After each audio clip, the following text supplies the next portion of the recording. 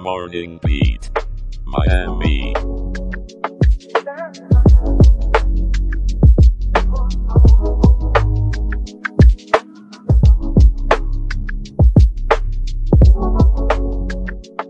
Good morning, Miami.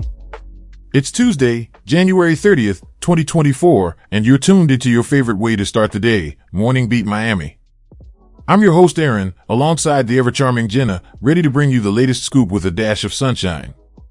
How are you feeling this fine morning, Jenna? Oh, Aaron, I'm just thrilled to be here, and I can't wait to share today's weather with everyone. But first, let's dive into the news you've got for us. Absolutely, Jenna. Let's get this show on the road. In local news, a duo has been accused of grand theft after a daring heist at a Miami Best Buy. Danielle Lorini, a school teacher from Coral Springs, and Andrew Calsa are facing charges for allegedly pilfering $20,000 worth of goods. The two were arrested on Sunday after being caught on camera swiping items off the shelves and attempting a less than graceful exit. Lorini's clean record contrasts sharply with Calsa's colorful history with the law. Talk about an unexpected career pivot, right, Jenna? I'd say. From teaching to taking, that's quite the switch. I hope their next lesson is in good decision-making. Couldn't agree more, Jenna.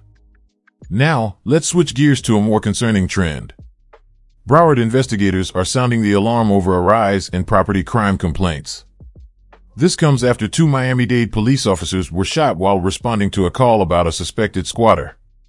With 17 calls involving squatters in just 3 years, it's clear that this issue is more than just a blip on the radar. Homeowners, stay vigilant and consider signing up for the Owner Alert program to protect your property from scams and fraud. It's a wild world out there, folks. Stay safe and keep an eye on your nest. On a similar note, school security is getting a boost in Broward County. Following several incidents involving weapons on campuses, the district is planning to test walk-through metal detectors at some high schools.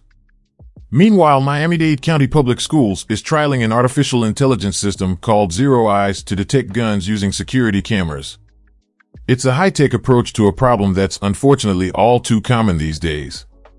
Technology to the rescue. Hopefully, it'll make our schools safer places for learning and growth.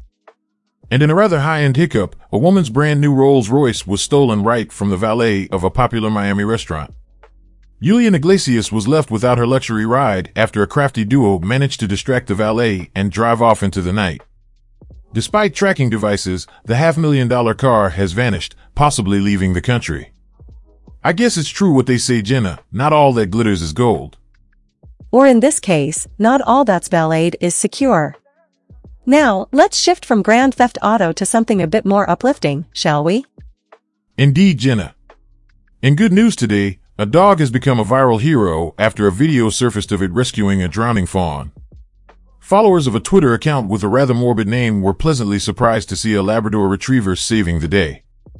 And across the pond, one of Scotland's last master kilt tailors is keeping the art form alive with an online course.